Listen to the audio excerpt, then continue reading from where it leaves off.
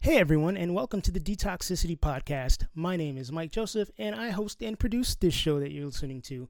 The goal of this podcast, or I should say the primary goal, is to promote healthy masculinity through the sharing of life experiences. I hope that you and yours are safe and healthy, and I of course also hope that you're enjoying what you're hearing. Hopefully, you'll rate, comment, and subscribe via whichever platform you're using to listen. If you have any feedback, suggestions, or you would like to submit a guest or be a guest yourself, feel free to reach out to me on social media. I am on Instagram at DetoxPodGuy, and I'm also on Twitter at TizMikeJoseph. You can also email me at detoxpod@gmail.com. I hope you enjoyed this episode.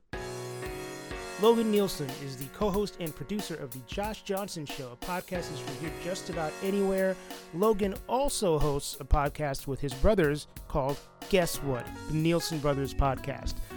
He is also a stand-up comedian and a writer and a substitute teacher. Like many of our guests, Logan wears many hats and he talks about every single one of them over the course of our episode. Logan gave me a ton of material to work with over the course of the hour that we spoke, from sustaining a traumatic head injury as a teenager to being a divorcee by the time he was 30. We talk about his current life in Iowa. We talk about becoming podcast famous, something I am still, I guess, aspiring to. I don't know.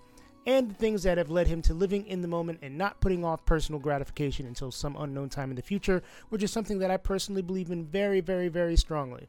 This conversation definitely exceeded my expectations, and I am happy to bring it to you. Here's Logan Nielsen.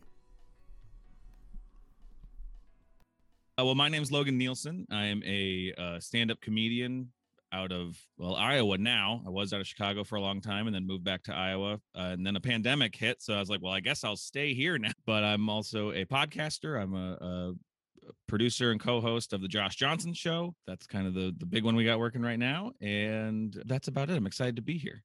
I'm excited to have you here, Logan. So you are based in Iowa currently. You were born there? Yeah, I'm from Iowa originally. Yeah. Wow. So I've only met one other person from Iowa in my entire life. We don't leave much, so yeah. and I actually have a relative. My cousin moved to Iowa over the summer. Oh, really? Last year, yes. She was Where a at? COVID move. She's near Des Moines. I don't remember exactly what town she's in, but I would imagine she's one of very few Black people in Iowa. You know, there's kind of a myth that we don't have a lot of diversity. There is a bit, but it's just we have really, we're not great about it. It's a pretty white bread area. So I don't know. I know our last year when all the stats were coming out places like we didn't have great ones. We did. Yeah, I've never been to Iowa. My buddy Pat, who lives in Iowa, great guy, but is very Caucasian. Right. So my impression of Iowa is just kind of cornfields and white people. Well, you're not wrong. I'll tell you that right now. Cornfields and white people is about right. Well, and what's interesting too is growing up in Iowa, I always actually really felt like it was a pretty progressive place. But then in the last, 6 years or whatever, we've gone the other way, which is like, the Midwest usually does get stuff late. We even got racism kind of late. We even, we're kind of just now deciding to get to that, but we've weirdly gone this, this other way now that has been really surprising to me. And then especially being back, seeing some of it has been kind of jarring, especially the last year, particularly with, everything that's happened, whether it was COVID or whether it was George Floyd, whether it was all those things. And then sitting around being like, these were all the people who were always like, oh, you got to love your neighbor. And then suddenly it's like, I will not wear a mask. I will cough in your mouth. And it's like, okay, like, why are you so angry about this? What does it get you? I don't understand. So anyway, I don't need to go off on a hard rant immediately, but no, I'm here for the rant. You're not wrong. It is a lot of cornfields, which is weird why our COVID numbers were so bad, because you think we got plenty of space between us. We shouldn't have been so bad, but yeah, my assumption was that Iowans were pretty spread out. Like, it's not New York City where we're all like living in one building. Exactly. We are. We're really spread out. But I don't know. For some reason, once COVID hit, we're like, let's drive to the middle and kiss. Like, I don't know why. That was why we decided to do it. I think that and I remember having this point of view when I was a kid too, growing up in Iowa. There's a perception here that the news happens other places. You know what I mean? It's like, that's a thing that won't get here. that happens somewhere else. And I think a lot of people have held on to that belief in the Midwest. Just like, well, COVID's not really here. That happens because everyone too is like, ugh, New York, that's where it's at. And it's like, and I was just in New York to open for a friend as he recorded a special. Right. And I will say, like, that special, which was, people indoors, that was the safest thing I've done all year because there was COVID compliance officers. And everyone's like, oh, New York, though, that's where the disease is. I'm like, no, that's where they're managing it because they believe it's a real thing that they have to deal with, Yes, sir. But out here, we're just like, no, it's not really a thing. It's strange. And especially weird because my girlfriend she's actually an ICU nurse and has been working, in the front lines all year at it, and seeing people who will get on her Facebook just to argue with her about the validity of COVID, saying it's not a real thing. And she's like, I just had 3 patients die today. Jesus. And that's not enough proof for them, so I don't know. And I know that's a larger issue than just Midwesternness. That's absolutely the issue just kind of in our country right now, and the world at large, not just happening here. But this, I don't know, this out of this urge to put our fingers in our ears and go, no, nothing's changing, nothing's new, no. Like, right. I don't know why that's where we've gone. I think there are many reasons. I feel like some people might just be so afraid of change, and it's happening so fast that some folks don't know what to do other than just shove their feet in the sand and be like, I am going to die on this hill. Oh, yeah, absolutely. We never used to get this much news this fast. And I think the human brain has not caught up to that yet, because it used to be you'd get your news by some guy would ride to your town on a horse once every 3 months, and he'd tell you who the president was. And then, and then he'd leave. And you'd be like, I'm going to assume nothing will change for the next few months till he comes back. You used to be able to just live in the moment a little easier. Now we can't really. The moment is constantly dragging you into a new thing. Like this morning, this isn't a funny topic by any means, but I was just looking at the news and then saw a thing about a shooting I had missed, another mass shooting. And and this was literally this morning. I just remember remember when mass shootings used to be like the one story that was, and now it's like, now I'm just like, oh, this one was 2 days ago and I missed it.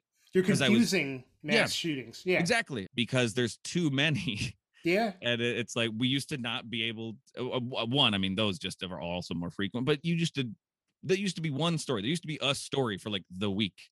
Right. Like there used to be that, but then now it's like, oh no, there's a new every massive 10 hours. It's something different. I don't know how, because I'm a comedian, I don't know how political comedians do it now, because you cannot keep a joke. You used to be able to do, one joke about, like, people who used to do jokes about like Bill Clinton or whatever. That was especially the Monica Lewinsky thing. You could do that joke for a while. That was a fun story for the whole year. You could just keep doing the joke about that.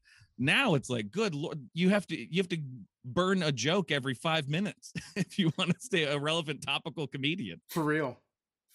So what got you into comedy in the first place? When you were a little boy, and I'm presuming you were a little boy in Iowa and the comedy light came on, where did that come from?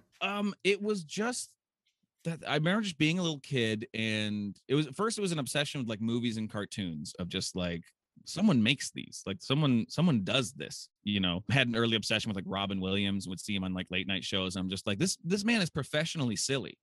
And I'm like, that's something I want to see that. So I remember it was seeing my parents really got me into it too. They showed me, there was an old special by a comedian named Bob Nelson from the 90s. And he was like kind of a cleaner comic. There's some stuff in it now looking back. I'm like, oh, there's some deeply problematic things in it now. But he had this special where it was stand up, but he was doing quick change stuff between like this set. It was like a theater set, and you'd go in and outdoors and be different characters, and it was an hour-long special, and I just was obsessed with it as a kid. And then they showed me, as I got a little older, a special, one of the young comedian specials. I don't know if you heard of those. They used to do them on HBO. But they would do the young comedian specials mostly in the like 80s, and I think maybe in the early 90s they did some, but it would be like all of like the big up and comers in stand-up, and they'd have them all in one show. And so there was one that Bob Nelson was on, but also had like Sam Kinison on it, and Bob Saget and Louis Anderson, and like all these people who went on to be quite famous. It was hosted by Rodney Dangerfield, And then I just started imagining being one. I had no idea what being a stand-up comedian meant. I just was obsessed with it. I mean, I have pictures from like first grade where I drew myself on a stage holding a microphone. I didn't know what it meant, but I'm just like, Wow. I want to do that. And then just what led me to it finally, I did it a little bit at the end of high school and in college, just a few times, but I never felt great at it. And then when I was 24, 25, I actually got divorced. I married my high school girlfriend. We got married in high school and we ended up getting divorced. And the first thing I did when we had the conversation about getting divorced, the next day, I woke up, talked to a couple friends on the phone, and then just instinctually, I got my computer out and I typed 5 pages, 10-point font, single space of jokes about divorce. And it just made me go, yeah. 5 pages, single 5 spaced. pages. Yes. Yeah. Most of it wasn't usable, but I just started. It was the only way for some reason, it was the only way I could process it was just to starting to write jokes about it, about what I was feeling, about the situation, about what I was worried about in the future, was putting it in joke form. And I literally was just like, oh, I'm going to try this now because the plan I had is gone now. Right. Now I'm going to try this. And that's what kind of then led me to like do stand up for real. But when I was younger, it was my parents were very encouraging of it. You know, my dad, I remember when I was in maybe middle school, so my dad sat me down. He's like, oh, this is George Carlin. You like this guy, you know? That's awesome. He showed me Carlin. He showed me Richard Pryor. My dad's still with us. I was going to say like was, and I didn't want the past. Don't let the universe. I didn't want the past tense to get confusing Sure. because I was going to say he used to love Letterman. It's because Letterman's not on the air anymore. Right. But my dad watched Letterman every single night. So I would watch Letterman with my dad. And that was like the one thing my dad every night had to watch Letterman. It was his favorite thing. So I grew up watching Letterman, who's, you know, a genius and, you know, changed that format and everything. So it's like, I don't know, just my parents were weird comedy fans, weirdly, you know, just, I don't know. Yeah, I can't imagine. I remember being like 7, 8 years old and being allowed to stay up and watch SNL. Yeah. I can't imagine most kids' existences like that. I mean, when you're 7 or 8 years old, you're supposed to be in bed by like 9 o'clock or whatever. I know, right? So being up at 12:30, 1 in the morning feels a little, you know. Yeah, well, and I remember too, they used to, when I was a kid, I don't know if this was NBC as a whole or if it was like a regional thing, but they used to then play the new episode of SNL, and then after that they'd play an old episode of SNL. We got okay. We got like Showtime at the Apollo after SNL. Oh, okay. Well, I remember that happened sometimes too, Showtime at the Apollo, which that was also good too. That was a whole comedy world that I didn't get to see, obviously, in small town white Iowa. Yes. Steve Apollo. Harvey was not hanging out in small town Iowa. No. He didn't come through whatever Crackers or whatever the hell club a lot. But yeah, I used to watch that. So it was like I got to see like the new episode of SNL because I was just obsessed with sketch comedy and stuff too. And then would see these old episodes, and then also like, man, we got spoiled too because Comedy Central used to just play SNL all day. You just play SNL all day, and then they just play stand up all night. That's what that used to be, right? You know, and it was so you could just watch just decades worth, you know. So it's like I would be the one kid in school knowing references to like 80s, you know, sketch comedy and like 70s comedy movie, and everyone's like, we don't know what the hell you're talking about, you know. But I was a weird kid too. My favorite show when I was a child was Mystery Science Theater 3000, and no other kid. Weird, though? I think just because. Not really too, because they're from Minnesota too, so it was made in the Midwest. But I think just I was really young, and my friends could barely have the attention span to watch the hour-and-a-half episode, you know, because they'd watch a whole movie, right? But that I was obsessed with that, and that was one too where a lot of the jokes I didn't get, but it made me want to like look it up or figure out what the references are. Ask somebody, who's this guy they were talking about, and then look him up and be like, oh, that does look like that guy that they were doing, you know. And that really crafted my sense of humor because they were a mix of like, here's like a deep literary reference, and also here's a fart joke. And I'm like, You know what? That's what comedy should be. It should be a balance of those two things. I am with you there. I actually was watching you on a podcast earlier today. And you sang something about Mystery Science Theater 3000. If I had to pick something that made my sense of humor, it would be that show. It would be that show that like made what I find funny, my sense of timing, all that stuff comes from Mystery Science Theater 3000. Gotcha. Yeah. Which, I mean, MST3K is fantastic. So, and, you know, it's cool to be, I say this in a positive fashion, it's cool to be a nerd now in a way that it wasn't in the 90s or the 80s.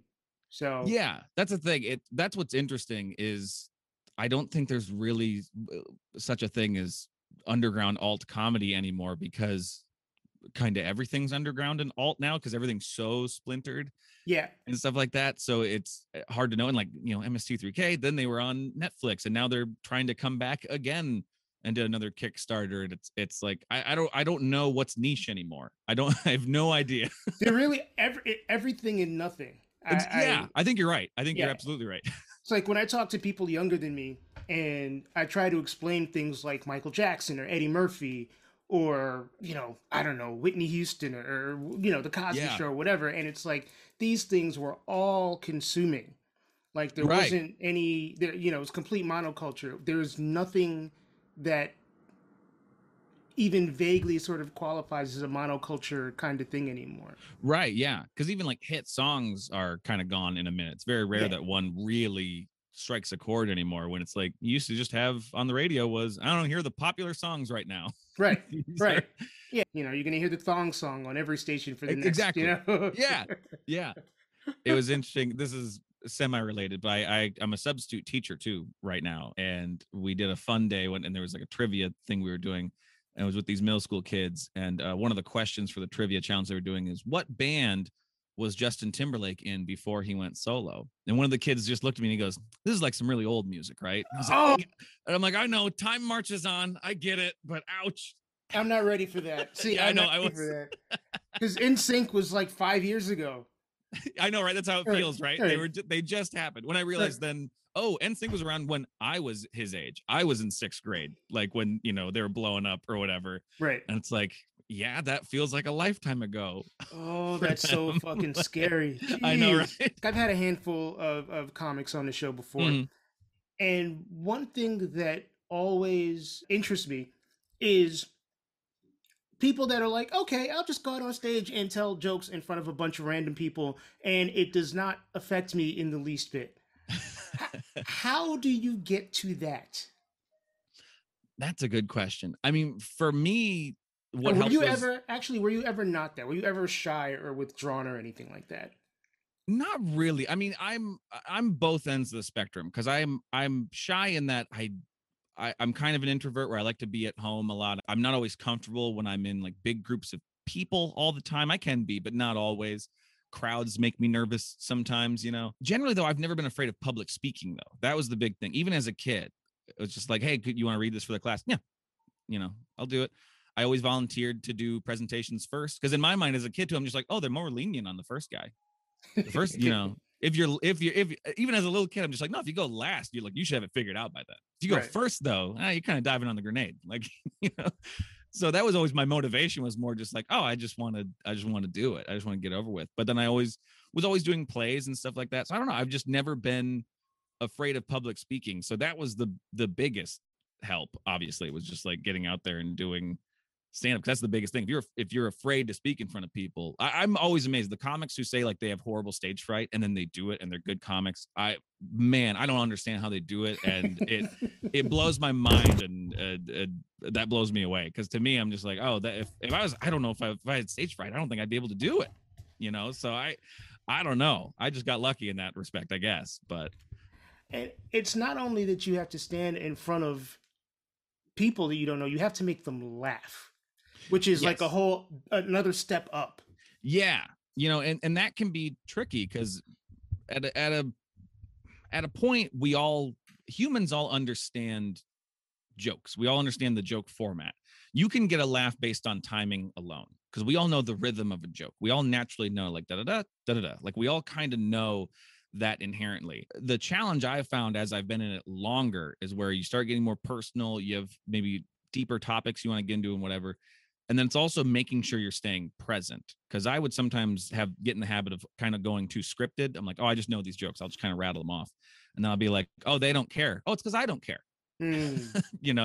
So it's that active thing too of trying to stay in the moment, which helps. Like I have an improv background too. So that's helpful because you do just have to stay there. But I try my best just to make each audience, this is about to sound so pretentious. I want to make every audience, feel special. I want to make I want each show to be unique, but it's more for me to make myself stay in the moment. So I open every set I can with something that's happening in the room right then. Okay. Just to be like, hey, I'm here with you, and then I'll do my jokes. And it's stuff I've rehearsed. It's jokes I know. but I always want to be like, yes, I'm seeing something that's happening in the room. This is a weird thing that happened over here. Isn't this sign goofy? Isn't whatever? And because it makes the audience go, oh, okay, he's here with us. He's not just spouting jokes at us. He's right. here. He's not reading off a script. He's yeah. Yeah, because my worst sets ever when I've just gone out and been like, this one's not going to be great. I'll just do the script. And then I realize they hate it. And it's like, oh, it's because I'm up here hating it. Sure, I get that. That translates. Right, right. Has there ever been a point, there's got to be points when you've gone on stage and you've told a joke and you've been like, oh shit, probably shouldn't have done that. I don't know if I've ever because I usually really think about that a lot with jokes. Like I've done ones where I'm just like, oh, it turns out that's just a very bad joke. What do you do after? Do you just like jump really fast to the next joke, or acknowledge that you told a bad joke? Or... It depends on the situation. Like, because usually you're testing those out at mics or whatever. If it's like an okay vibe in the room, I'll be like, that one was bad. I agree. I've just said that. I'm just like, yeah, you guys are right. That one. Or yeah, sometimes it's just like moving on. Okay. I've done it before too, but I'll let a joke hang there and it won't get anything. I'll just go, okay, end of joke one. And then I'll just be like, that's the period on that one. I'm moving on. We all hated it. Let's just get past it. But I mean, I've had things more off the cuff that I've maybe said that the audience went like, too, like, nothing too, like I didn't just like spout a slur or anything. Sure. But, like, you didn't Michael Richards anybody. No. I didn't do that at all. But like, words you'll say a thing and then afterwards I realize, oh, that was maybe taken in the wrong context, and then realizing it, but I don't realize it till afterwards, till I'm off stage. I'm just like, why did that get weird there? I'm like, well, I said this thing. Oh, that sounds like this. Got it. Like, I'll give you one example. I did a show and I was talking about my divorce pretty early on. And I can't remember, I had a riff that led into something else. And I can't, the specific line, I don't remember how I got there, but I said like something involved it. She said like, oh, this is paperwork that says we can't talk anymore. And I just meant it as like, oh, this is the legal separation of us. But then I realized, oh, that sounds like a restraining order. And I did not mean that at all. Because we split and once we were divorced, like we were just done with each other. Right. But I'm like, there, I made it sound like like litigation had to happen. Right. And it didn't. It was actually a pretty breezy divorce. And I was like, oh no. I'm like, that totally changed the character of who I was in those stories by just the slip of that line when I didn't mean it that way. Right. Right. How much of that is interpretation of the listener versus like maybe you needing to have reworded or contextualized the joke? Right. Yeah. Well, some of this too is I overthink myself. If it starts going weird, I find every reason why did they not like me? Are you thinking about that in the moment? Sometimes, yeah. Sometimes you'll be in your head and I'll just be like, this is not going well, or something. And usually I know why. You can usually point out and be like, oh, this is just a weird vibe tonight. Or, and sometimes too, I just have to let it go. And I just go, you know what? They just didn't like me. They didn't find me funny. That's fine. You're not going to connect with everyone 100% of the time. Like when you meet new people, a lot of times you're just like, okay, I don't need to talk to this guy anymore.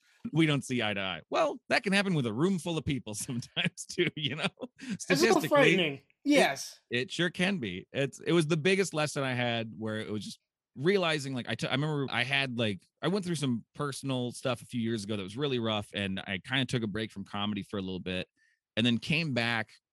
And it was, a little rough again, but then like had some really great sets. I'm like, okay, good. I do remember how to do this, which I had recently too, not being on stage for a year and then finally doing my first live shows, being like, okay, I do remember how to do comedy in front of people. It's like riding a bike. A little bit, but then also having where I started feeling kind of invincible again and then having like one of the worst bombs of my career. And this is like 2 years ago, like one of the absolute worst bombs. Literally during my set, a guy just said, "You suck."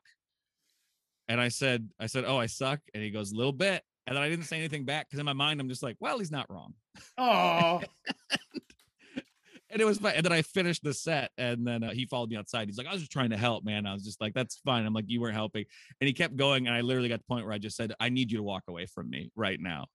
And then I walked to the end of the parking lot and then no lie, about 100 feet in front of me, a skunk crossed the street.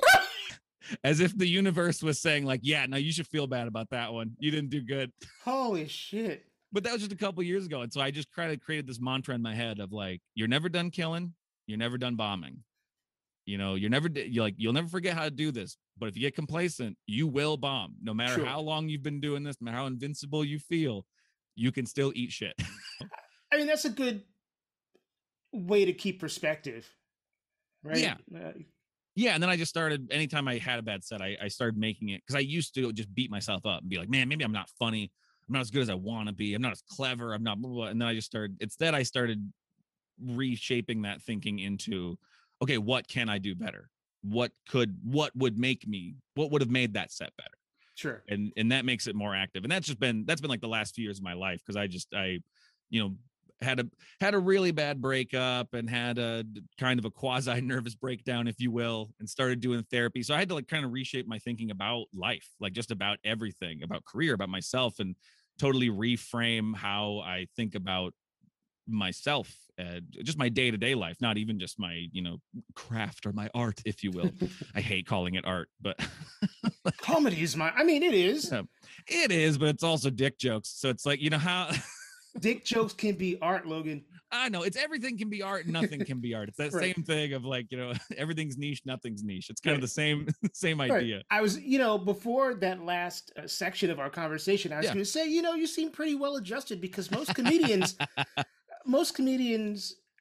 the how do you say it? The trope is that so much of comedy comes from a dark place. And I was like, oh, Logan, grew up pretty okay. Seems like a pretty breezy dude.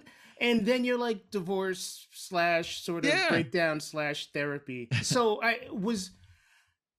because this podcast sort of encompasses a lot of that stuff. That's kind of why I dropped it there out of the blue. I'm like, we'll get into this on this show. We'll go. Yeah.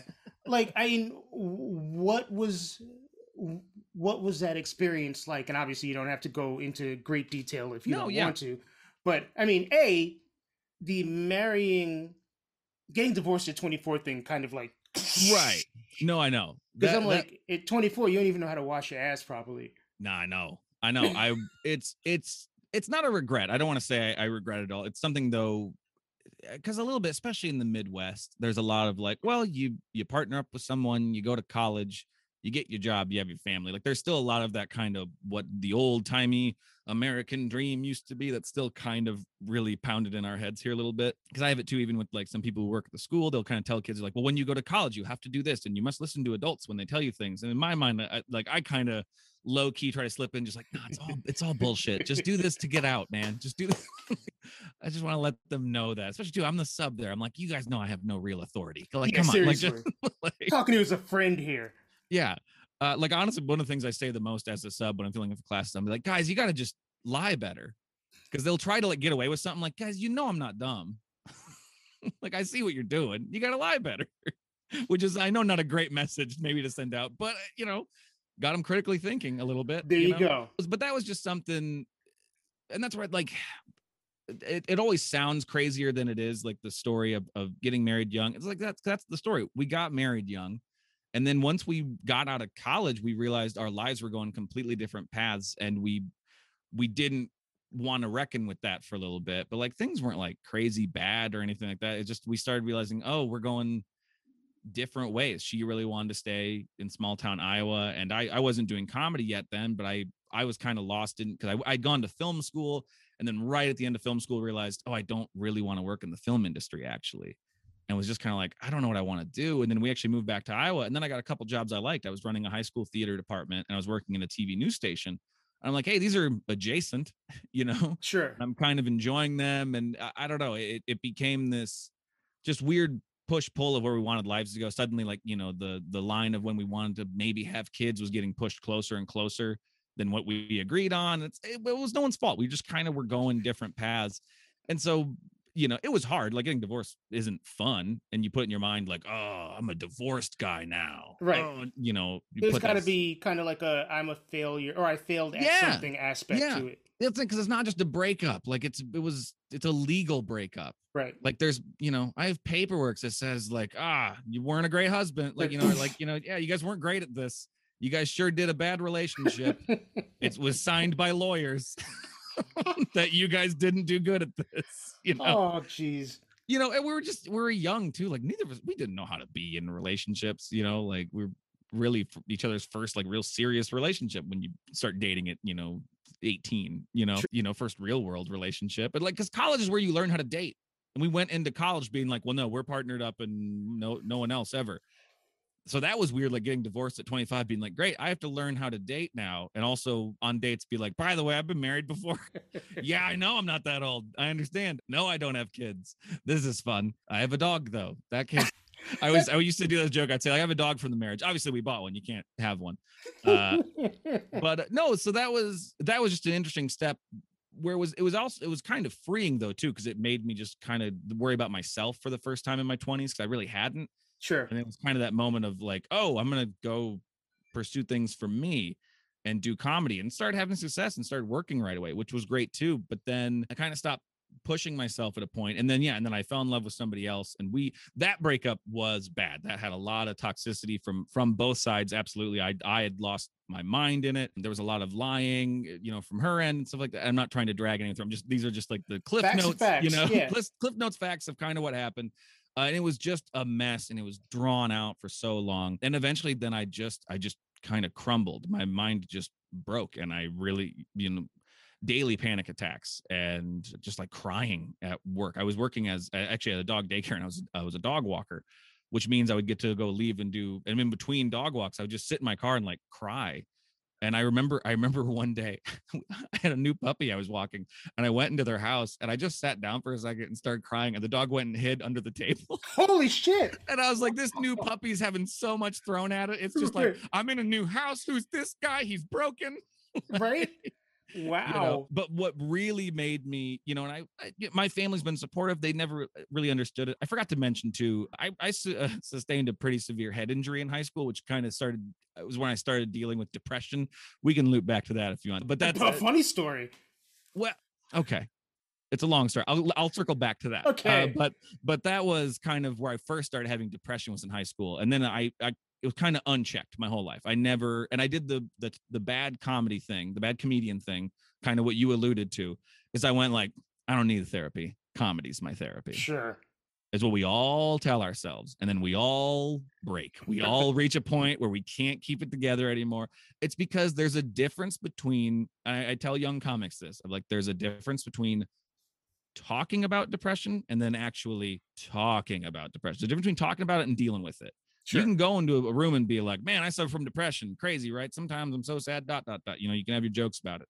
That's not dealing with it. That's just stating it.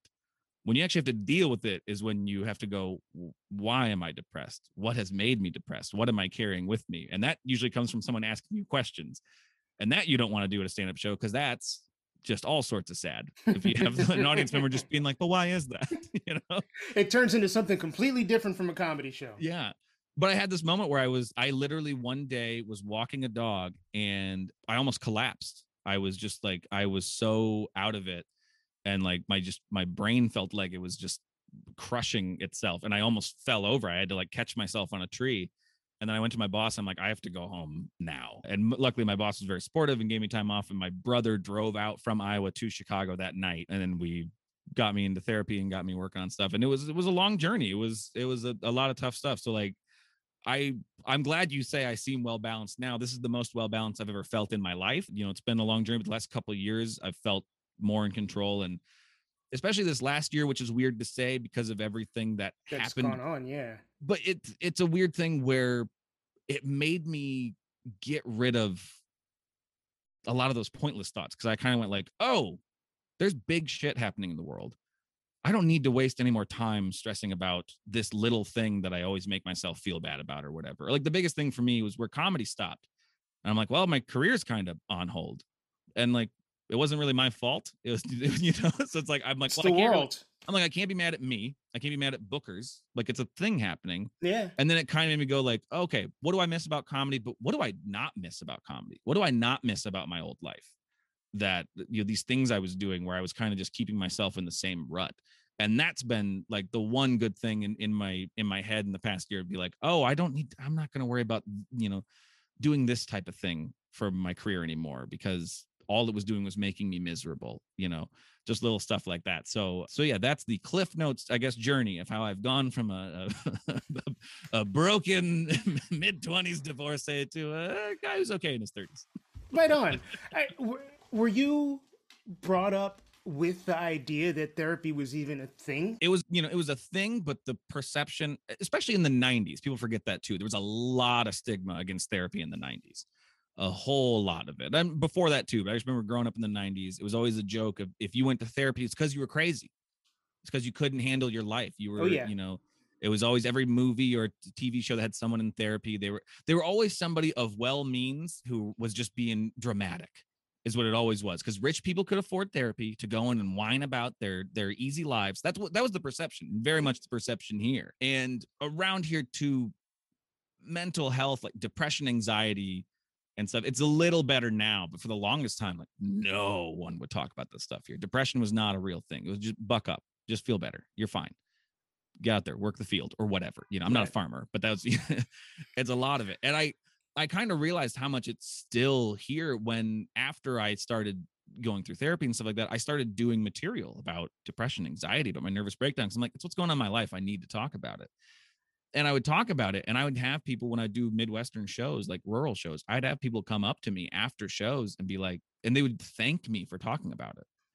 They'd be like, thank you. They're like, I feel this. I would get messages from people. They're like, I've been suffering from depression. Or I had some friends like email me like, hey, you know what? My wife has actually had really bad anxiety, and her hearing you talk about the show, like really like made her feel better and all this stuff. And I'm just like, oh, we're still so buttoned up here.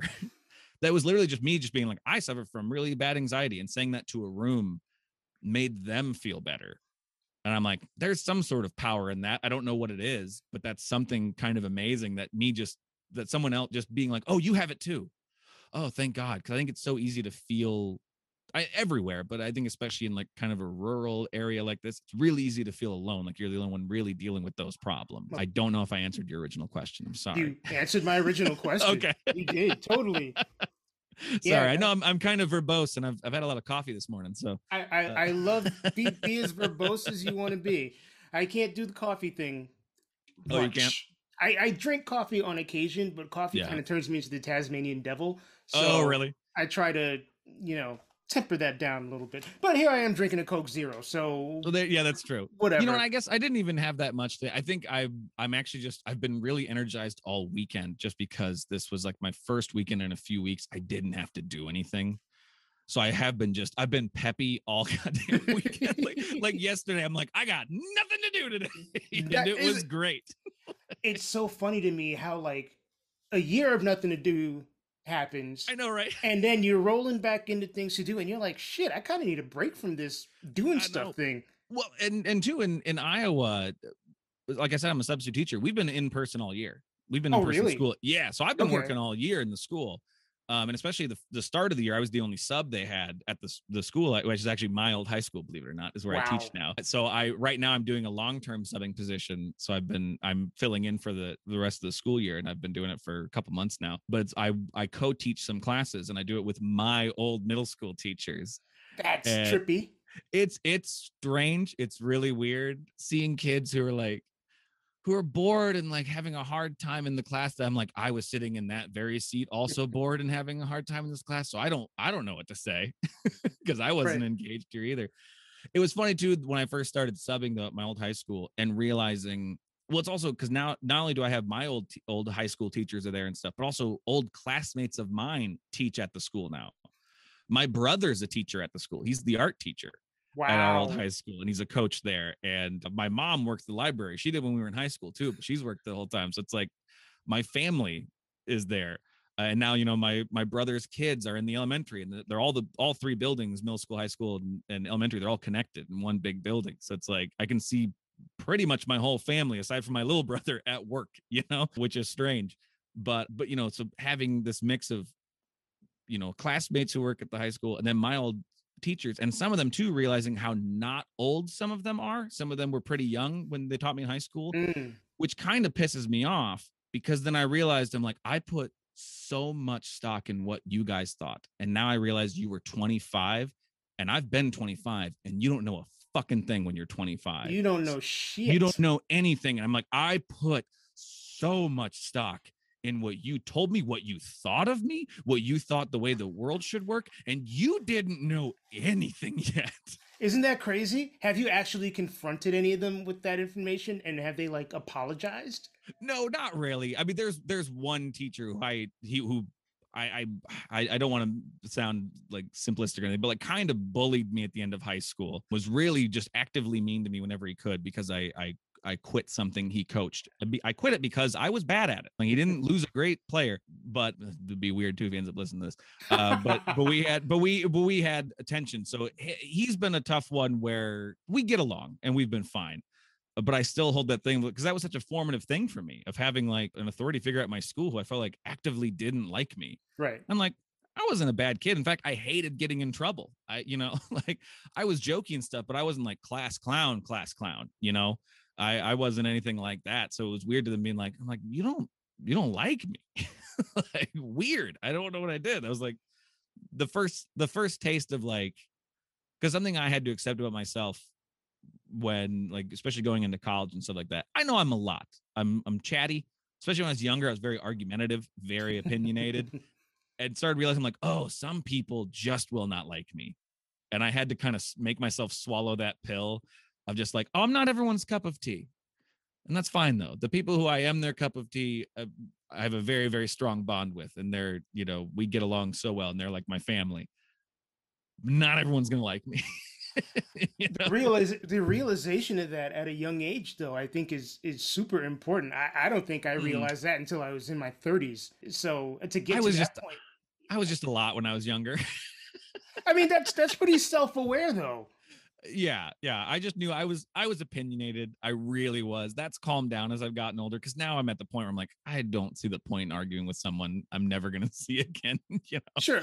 I'll be someone will say it there, and I'm like, I don't fully, unless it's like truly messed up, then I'll counter them. But if it's like, oh, they hated this movie for that reason, I'm like, oh, I know, right? And then I'll just kind of, when I used to I used to debate that. No, this is why, this is equality. I used to be one of those nerds. But oh yeah, hey, look, I was a music critic for a number of years, and now it's kind of like, hey, if you like the Black Eyed Peas, that's cool. Not my thing. I might judge you in here, but it's not my place to tell you what brings you joy. Yeah, it was a big part of it then too, also realizing like, oh, there's some, movies or TV shows I like that I know are not good, but they bring me joy. Such as? Like, one of my, honestly, I would put it in maybe one of my top 10 favorite movies is the movie Deep Blue Sea. With LL Cool J and Samuel L. Jackson? Yeah. That movie is so stupid, but God help me, I love it. I watched it so much when I was younger.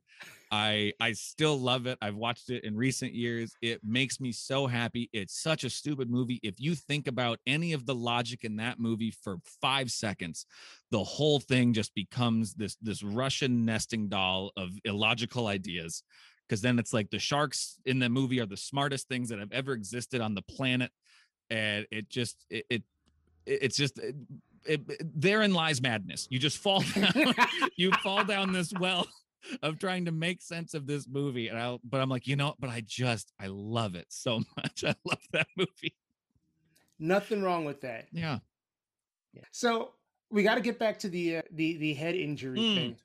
I'll try not to make it sound so jokey, but I do have this kind of like in the story of it. I try to not go into like joke mode when I'm just having a conversation with a human. But but so this was my junior year of high school, and I played football in high school. Sadly, this injury happened after football practice in the locker room. So okay. Yeah, I know. That immediately makes everyone feel very strange. We used to just horse around a lot. We'd goof around in the showers. This is where I'll tell. We used to like throw soap on the floor, and then we'd get on our bellies and race back and forth. Like that's how we were pretty open with each other, pretty comfortable group.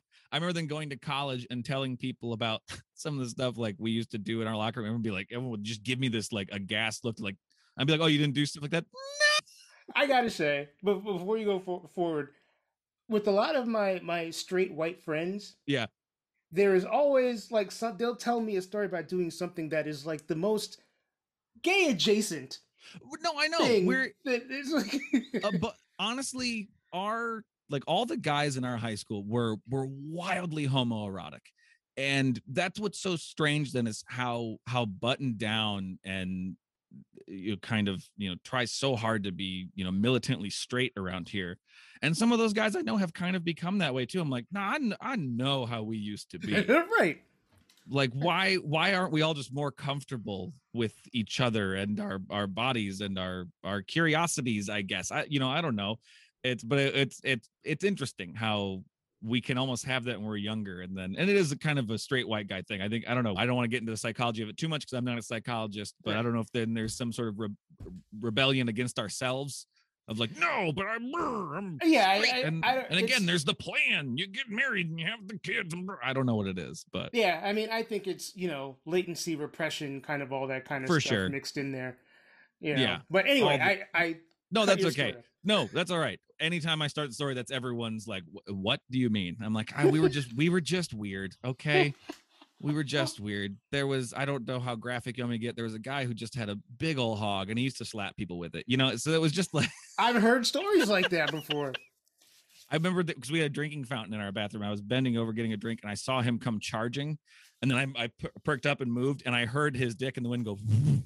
If your dick makes that sound, I know. It was, but anyway, this is getting weird. But we were horsing around, I guess. I don't remember the day because of the head injury. Sure. So I don't. This is what was told to me.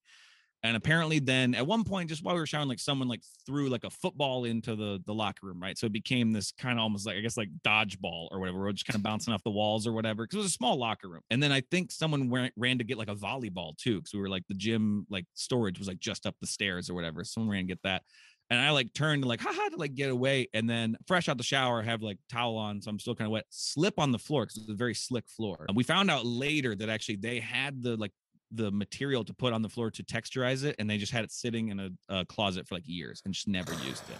Oh, boy. Yeah, that became a point of contention after this head injury happened. But I slipped, landed on my head, and knocked myself out clean. And then actually I started shaking. I had a pretty massive seizure. But all my friends saw me, and my friends told me, they're like, we started laughing, so we thought you were doing a bit, because I fell down and just kind of shook. And then a large pool of blood formed around my head. Oh, God. And they were like, oh, this isn't a bit. Okay. And all my friends, they're naked. Luckily, one of our friends had just come back down fully clothed. And they're like, go get anyone. Seriously, an adult human. Go get an adult, please. And they go do that. And so they're getting help. And this is where, bless my friends. But they saw me there and they're just like, well, he's nude. Maybe we should try to dress him, which you shouldn't do. You shouldn't move the body. You shouldn't try to do anything. But they tried to put my gym shorts on me, and they got both of my legs into one of the short pant legs, which just made my legs really pushed together, which, not to be graphic, but kind of smashed my junk. And I know that because one of my few memories from the day is waking up in the ambulance, and the lady above me, she's like, you had an accident, are you okay? And I just said, my balls hurt, was the only thing I said to her. Holy shit. But so then I woke up. Here's the weirdest part. I woke up in the hospital. I come to, and I see my friends are standing around me. My parents are in the back. My coaches are in the hallway, my football coaches. And I sit up and I ask I'm like, what happened? And everyone kind of goes like, and my friend Randy, he goes, you had an accident. You're in the hospital right now. You had a severe concussion, whatever. And I was like, oh, okay. And I see the IV in my arm, and I was just trying to lighten the mood. And I was going, oh, hey, what's this? I just kind of like did a lame joke, and everyone in the room goes, and I was like, okay, all right, fine. I'm like, be nice. I'm in a hospital. Why is everyone mad at me? I was just trying to lighten the mood. And then my little brother was there. He had a football game that night, like a JV game. And I said, hey, did you win your game? And he goes, no, we lost. And I said, pussies. Like I was a small town boy in Iowa, but I say that and everyone just groans again. And I'm like, what is going on? Why is everyone mad at me? And my friend Randy goes, you've done that 8 times. Whoa. Yeah. I would wake up. I would ask what happened. I would make the joke about the IV in my arm and call my brother a pussy. And then I would pass back out, and my brain was just trying to restart, and it was just going through the same cycle over and over and over again. It was really interesting. And then Whoa.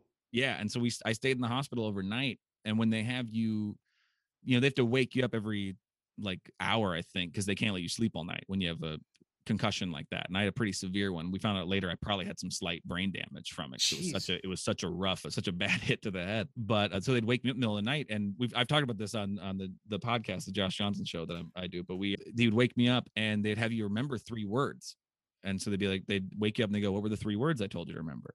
And I could always remember the first 2 because it was apple and banana. And the third one was tube. And I could never remember it. But now I've never forgotten it. I've never forgotten apple, banana, tube. Those are the 3 words they gave me when I was overnight. But then the weird thing was when I got back to school, I went back to math class and I was in like algebra 3 and stuff like that.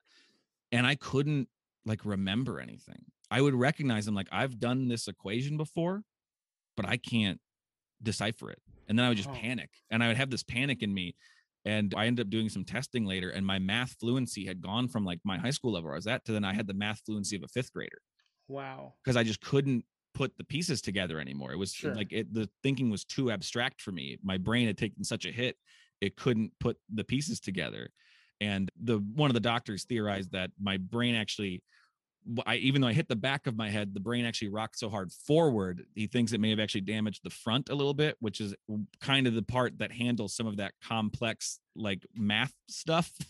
Right. Holy shit. That's frightening. Yeah. So it was weird. And it was strange too, because I had no intention of going into comedy or going into anything arts. I was looking at becoming maybe like a radiologist at a hospital or something like that. I was just like, I don't know, I'll do something. I had no real thought. That head injury completely changed like my perspective on life. And again, I'm a junior in high school, but it just made me go like, oh, I could fall and hit my head and die tomorrow. I need to pursue things I want to pursue and just give it a try. And that's been kind of a guiding force throughout my life of just like, oh, it can. So I'm not saying live a reckless life, but do what you want to do. And it became this, like I said, I was going to go into radiology and decided like, oh, I'm going to maybe take the chance and go do like theater and film and eventually comedy, like the stuff I wanted to try, the stuff I was obsessed with my whole young life. I'd be like, I want to dabble in that. There's time for jobs later. I'm like, I want to do this because I just fell and hit my head and it deleted my knowledge of math. That's such a weird thing that I never thought would happen in my life, Sure. And I don't know. So that was just kind of, I try my best now to, and that was the same thing too. Like when I got divorced, was like, you know what? I needed to learn this. I needed to learn, that the biggest thing I've learned like about relationships from that divorce, then my next one was just like, if you get complacent and you're like, oh, we're together forever, I don't really need to keep working. Well, it means it's not going to be great. And so now like I'm in a great relationship now. She's the absolute best, but in my head, I don't try to, give her the title of like my soulmate or the love of my life, the one forever. I'm just like, she's just who I love being with right now. And as long as I keep that the feeling, we will be together forever. We will make it work because I will keep, so I've tried my best to keep that perspective. Like it can all be over tomorrow. Try your best to be happy today, which I know is such a vague thing to say, but like, I don't know. That's what came from though, getting my brain whacked. Right. I mean, but is that a vague thing to say? I feel like that's an important thing to say. I'm in a similar boat. I am one of those, like, you don't know what the future holds and you don't want to get complacent type people. And it unnerves me how complacent some people are. They're just like, oh, my life sucks. Well, why don't you do something about it? Yeah. Change something. It's like I have so many friends who they'll be miserable in their job, and I'm like, quit your job. And I know that sounds reductive. But easier said than done. But also these friends I say it to these friends because they're the ones who like they have a lot of money saved away. They've been smart about it, and that's why they have this like good job. And I'm like, you actually now are in a position where you could kind of take a risk, and you could make a little less money. Like, yeah, I wouldn't say it to my friend who's like struggling with their bills. I'm like, just quit your job, you're fine. Instead, it's like, okay, well, let's find a better way to be with our money. And this is going for me. I never made a lot of money and then found myself broke and losing my mind trying to struggle to pay for my therapy that I was feeling so necessary and stuff like that. And that for me was like a point of like, okay, I need to change my life. And that was part of why I moved back to Iowa. I'm like, oh, everything's cheaper here. I can get out of my very expensive apartment, and not very expensive, but more expensive than I needed in Chicago and be like, oh, I can come back here, and moved in with my parents at first, and now I live with my girlfriend. I was living with my parents when we met, so she's way too forgiving. She's way too nice. Because that's like, I came into that first date with some red flags. I'm like, hey, I live with my parents right now. I moved back because I'm broke. Okay. Well, and she had gone through a bad breakup the year before, and I don't know, we just felt comfortable with each other right away, in that good way too, not in the like, oh, this is fine. It was just like, I genuinely feel comforted by you, and we kind of forget that's part of being comfortable, is feeling comforted. I think a lot of us make comfortable as just like, oh, nothing big's going to happen right now. Right. Is kind of what we've turned the word comfortable to in life, when really, like, well, no, comfortable means you're comforted. Like, you actually feel good by your situation in life. Yeah. People have confused comfortable with complacent. Yes, that's a great way of putting it. Absolutely. Yeah. It's, I don't know. It's a lot of people. We're so afraid to make those changes in our life because of what we think is comfort, but is actually complacency. But we get so scared because we are in our minds, we're always like, well, it'll get worse, then I'll be broke, and then we go through all of these worst case scenarios. And that was why too, I think, why the last year, for somebody like me who thinks that way, I'm always thinking about worst case scenario, always anxiety. And I read this really interesting article, I can't remember where it was, but it said that a lot of people with severe anxiety were feeling weirdly calm once the pandemic started, because they spend all their time thinking about the worst case scenario, and then it happened, and then they just kind of went like, oh, well, I'm still here though. Like, the world is literally going through a collective catastrophe, and oh, I'm actually alive and can still get, for those that didn't get sick and all that stuff. And Yeah. it's like, it kind of, that was a big thing for me too, was realizing like, oh, like the worst case scenario can still happen. And guess what? I have to deal with it. Just because you're stressing about the worst case scenario doesn't mean that when it happens, like, well, game over then, I guess. Right. You don't just immediately crumple into a ball No. and like roll away. Yeah. It doesn't, the credits don't roll. Right.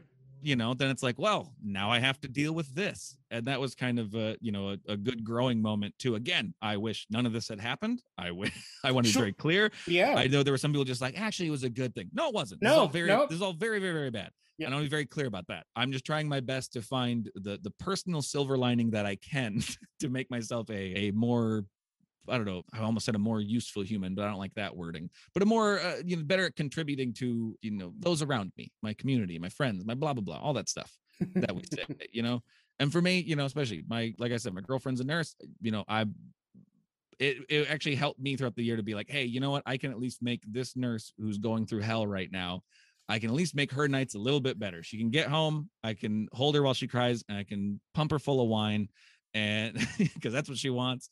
And I'm like, you know what? I've made one nurse's evening a little easier. That's in no way fighting on the front lines at all, but like it helped me feel like I had a little bit of purpose, at least. Oh yeah. To be like, you know what? I'm helping someone get through their day. That's something I can do, because that's how I always felt comedy made me feel. So I was helping people get through their day. Well, I didn't have it anymore. So I found kind of an adjacent purpose, if you will. I'm all over the place. No, this is Logan, this is way more linear than you think it is. Oh, okay, good. Okay. It's way more linear than you think it is. That's an awesome way to think. Just that, you're helping at least one person get through a shitty situation. Yeah. And then doing the substitute teaching actually helped too. Because then it's like, you know what? I mean, these kids got to get through school. And our governor made us all go back in person, because the governor of Iowa is a supervillain. And she literally said if anyone tried to do remote learning, she would make sure the year didn't count. And Holy shit. I'm like, why? Like, why is it? You know how that sounds, right? Coming out, that makes you sound like the bad guy, right? But so, that was at least a job. I like teaching. I dabble with like, would I want to do it more? And I don't know, because I don't love all the bureaucratic stuff that comes with teaching, which is why most young teachers end up leaving. Sure. They don't like that part of it. Working with kids is great. And especially during all of this and the pandemic, like, it's so weird for them. They were in masks all day and stuff like that. And you got to get on them sometimes, like, hey, over your nose, and stuff like that. But you try your best to alleviate stress where you can and stuff like that. So like, hey, you know what? I'm trying to make some kids' days a little bit better. I'm trying to help them, be less stressed out about stuff. So I don't know. That's something, I guess. And you still got comedy, and you still got the podcast, and you still have all this other stuff that you do. Yeah. The podcast was interesting because we just kind of started it. I wasn't even, it's the Josh Johnson show because, my friend Josh Johnson, he's a writer for the Daily Show and he's on Netflix and blah, blah, blah. He's doing better than me. But he was just starting one and his manager was like trying to get him to start one. And I had run other podcasts that I used to do with my friends and stuff like that. And he was like, hey, do you want to just help me get one started? And I was like, sure. And I just thought I was going to be kind of producing it and editing it for him maybe. And then he's like, do this first one with me. And then now I'm the co-host and I'm now one of the two people of the Josh Johnson show. Right. And so now like emails and, messages from listeners get addressed to me or they're always like, hey, Josh and Logan. So it's interesting now, like I wasn't expecting to be a part of this show really. And now it's like, not only am I a part of it, but it's been this weird, this really great connection with people where people will email into the show just to say like, hey, you guys have made the last year better for me.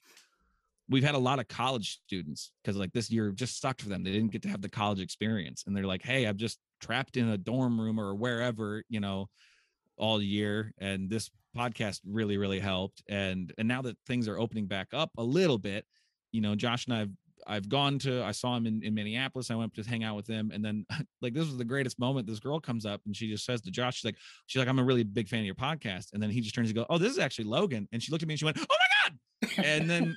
And then wanted a picture with us. And I'm like, I didn't even work tonight. I'm like, this is great. This is really right. If my fame goes no further than this, someone wanting their picture with me after I didn't do anything tonight, that's a pretty good feeling. That boosted my ego for that. I'm going to ride that for the rest of the year. Like that was great. And then we met some people when I was in New York for a special. We did some shows and got to meet some other fans too. And people who were just like, I love the show. I love what you guys do. And that it's not why you're doing it necessarily. I want to make people laugh and I want to make people feel comforted and stuff. But when people actually come up to you and say like, hey, you comforted me with your silliness, I don't know. I don't know how to, like, I literally almost got choked up for a second there. Cause it's, I don't know. It's an overwhelming thing to think like just me being silly and talking about nonsense can turn around someone's day. And that's the stuff in comedy that overwhelms me sometimes and is easy to lose sight of. But sometimes you are making someone laugh when they desperately needed a laugh. Oh yeah. And laughing is one of the most important things. It's so cathartic. Like it's a drug, as you laugh, you feel it's therapeutic. Good. Yeah. Yeah.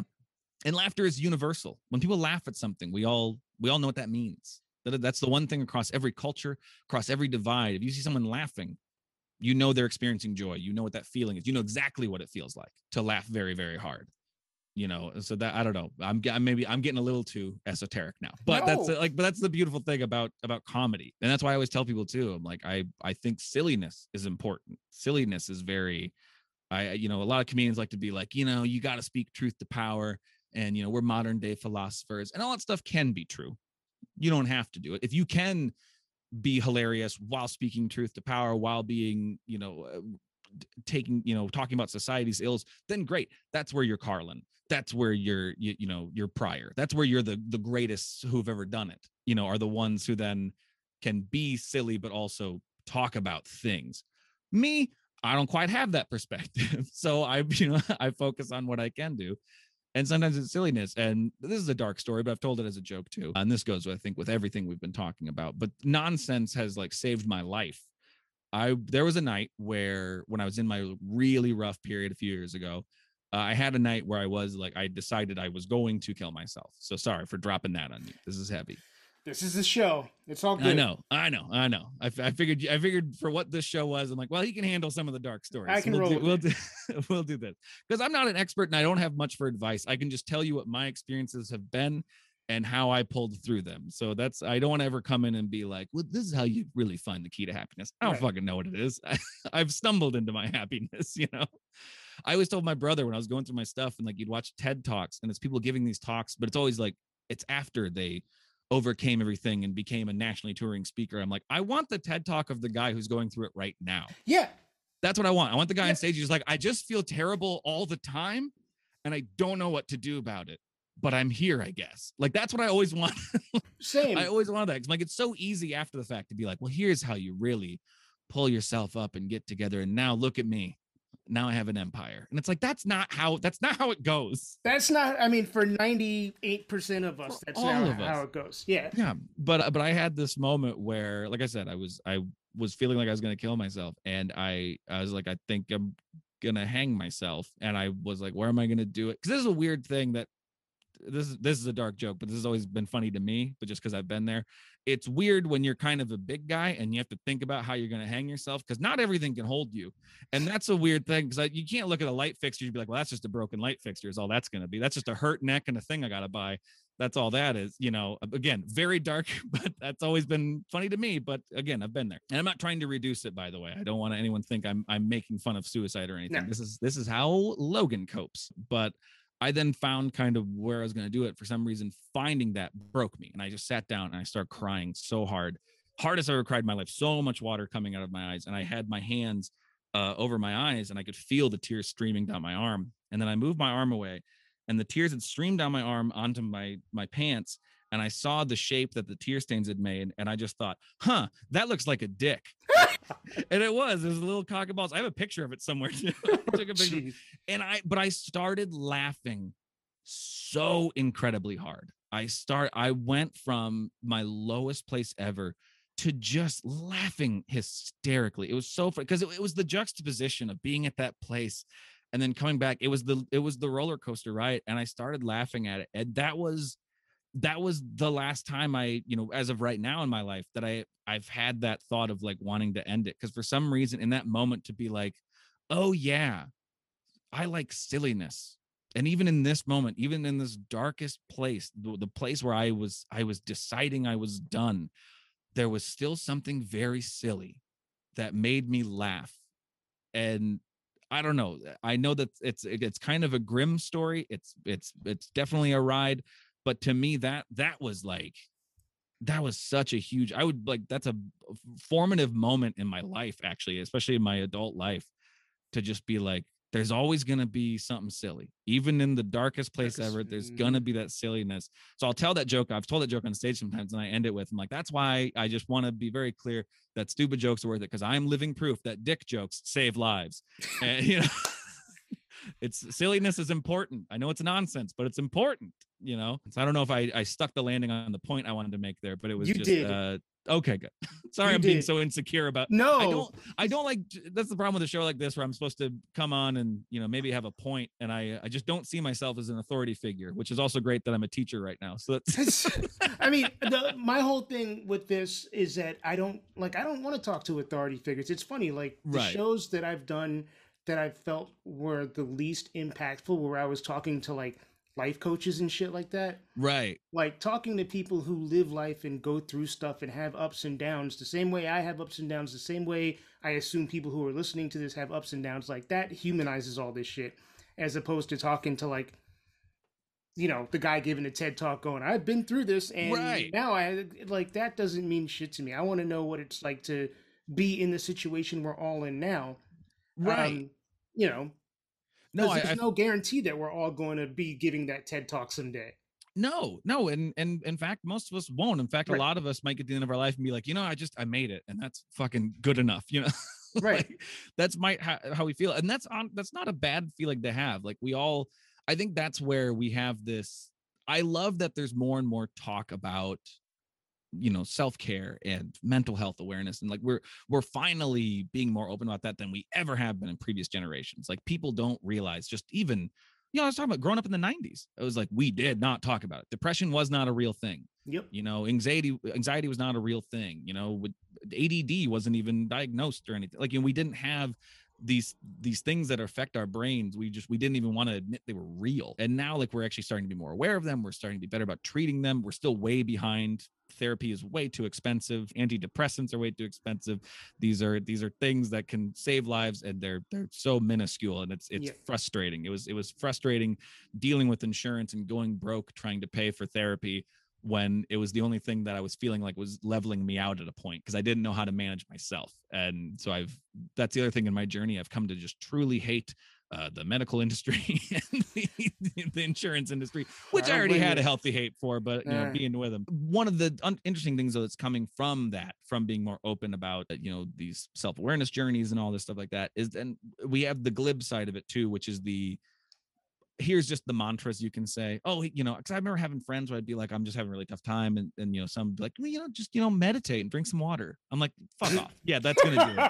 That's going to do it. But it's because those are the talking points they've kind of gathered now. And I know a lot of people who, you know, are artists or whatever, and I know they are depressed and dealing with their stuff, but then their public thing is how it's always, you know, I'm working on myself, and it's always these, you know, these great this is what you have to do to find happiness, and but then I know they're not happy, and that's fine. They don't need to be happy, but everyone wants to put up the front of, I'm your guru, and I'm going to tell you how to get to the tough times, and then when I'm done doing that, I'm going to go just cry the hardest, but I'm not going to talk about that. I'm not going to talk about that.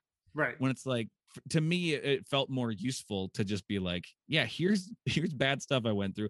Doing better now, might do bad again. I don't know.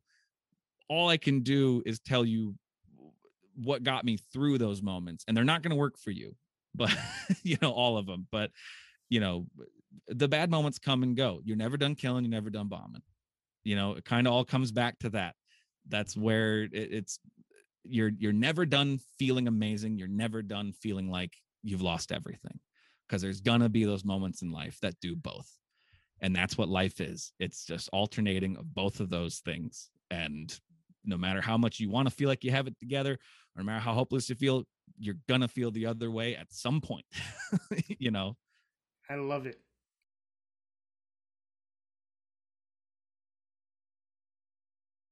And that is a pretty powerful story to end this week's episode. Logan Nielsen, everybody. Give him a round of applause. And thank you so much, Logan, for being so honest and open and sharing your story with us. The Josh Johnson podcast, once again, available everywhere. The Logan Brothers podcast, the Nielsen Brothers podcast, the Nielsen Brothers podcast. See what happens when you have two last names? The Nielsen Brothers podcast is also available everywhere, and you can find Logan on Instagram at Logan M. Nielsen. Thanks again to Logan for being a part of this, and thanks to you all for listening. Thanks so much for listening to the Detoxicity podcast. I really appreciate it. Feel free to rate, comment, or subscribe, and or whichever. If you have any feedback about Detoxicity, or you'd like to recommend a future guest, or you would like to be on an episode yourself, please reach out to me on Instagram at DetoxPodGuy. I'm also on Twitter at TizMikeJoseph, and I can be reached via email, detoxpod@gmail.com. Big thanks, as always, to Calvin Williams, who composed the music that you hear at the beginning and ending of the podcast, to Jacob Block for the Detoxicity logo, and to Andrew Grossman and Jeff Giles for inspiring the theme of this podcast. Take care, everybody.